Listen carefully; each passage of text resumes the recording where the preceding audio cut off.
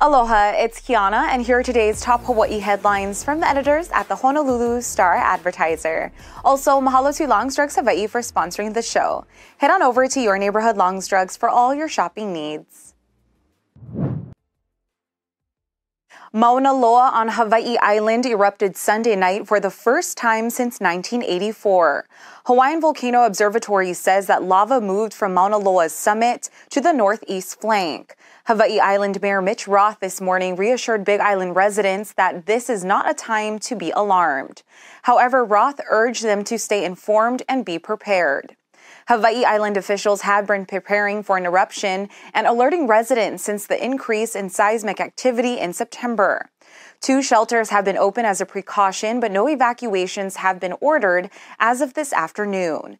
Visit staradvertiser.com or check out the Star Advertiser mobile app for latest updates, along with more photos and videos. Football fever is back. Pick up a copy of the Star Advertiser or go online to submit your picks to meet or beat the score of the winning panelist. Every Friday, play each week, and you could win a trip for 2 to Las Vegas plus $500 cash. Also, one lucky winner will win a Big Green Egg Kamado Grill at the end of our Football Fever series. Good luck! A man died in a house fire in Kalihi early this morning. The Honolulu Fire Department sent nearly 40 firefighters to the blaze in the 1800 block of Manaiki Place at about 1:40 this morning.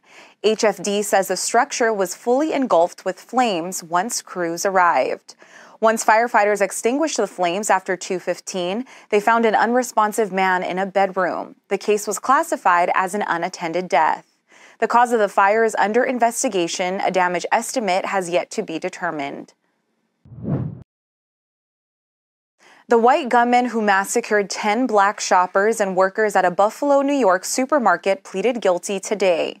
19-year-old Peyton Gendron will spend the rest of his life in prison.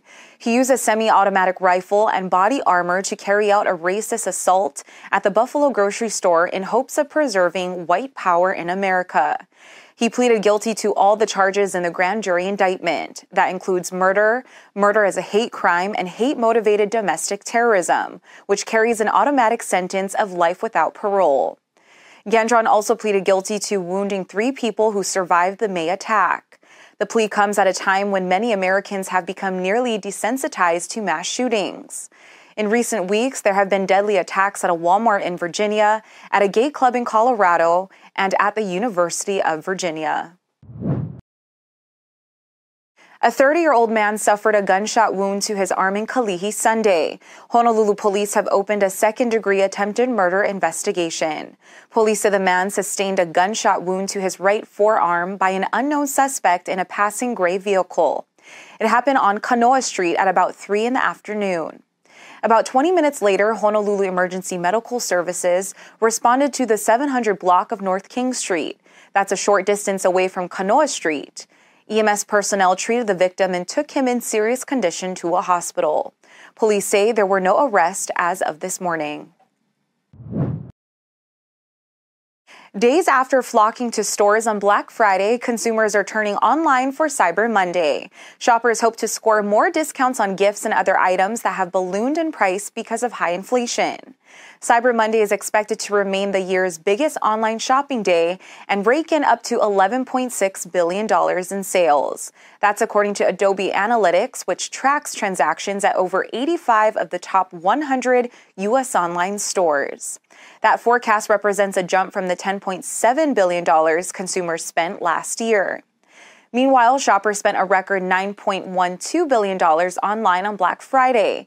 That's up 2.3% from last year, according to Adobe. E-commerce activity continued to be strong over the weekend with $9.55 billion in online sales. For more on these stories and all the latest headlines, subscribe to the Honolulu Star-Advertiser. Visit Hawaii's top source for breaking news online at staradvertiser.com and download the Star Advertiser mobile app. Mahalo, have a great day, and we'll see you back here tomorrow.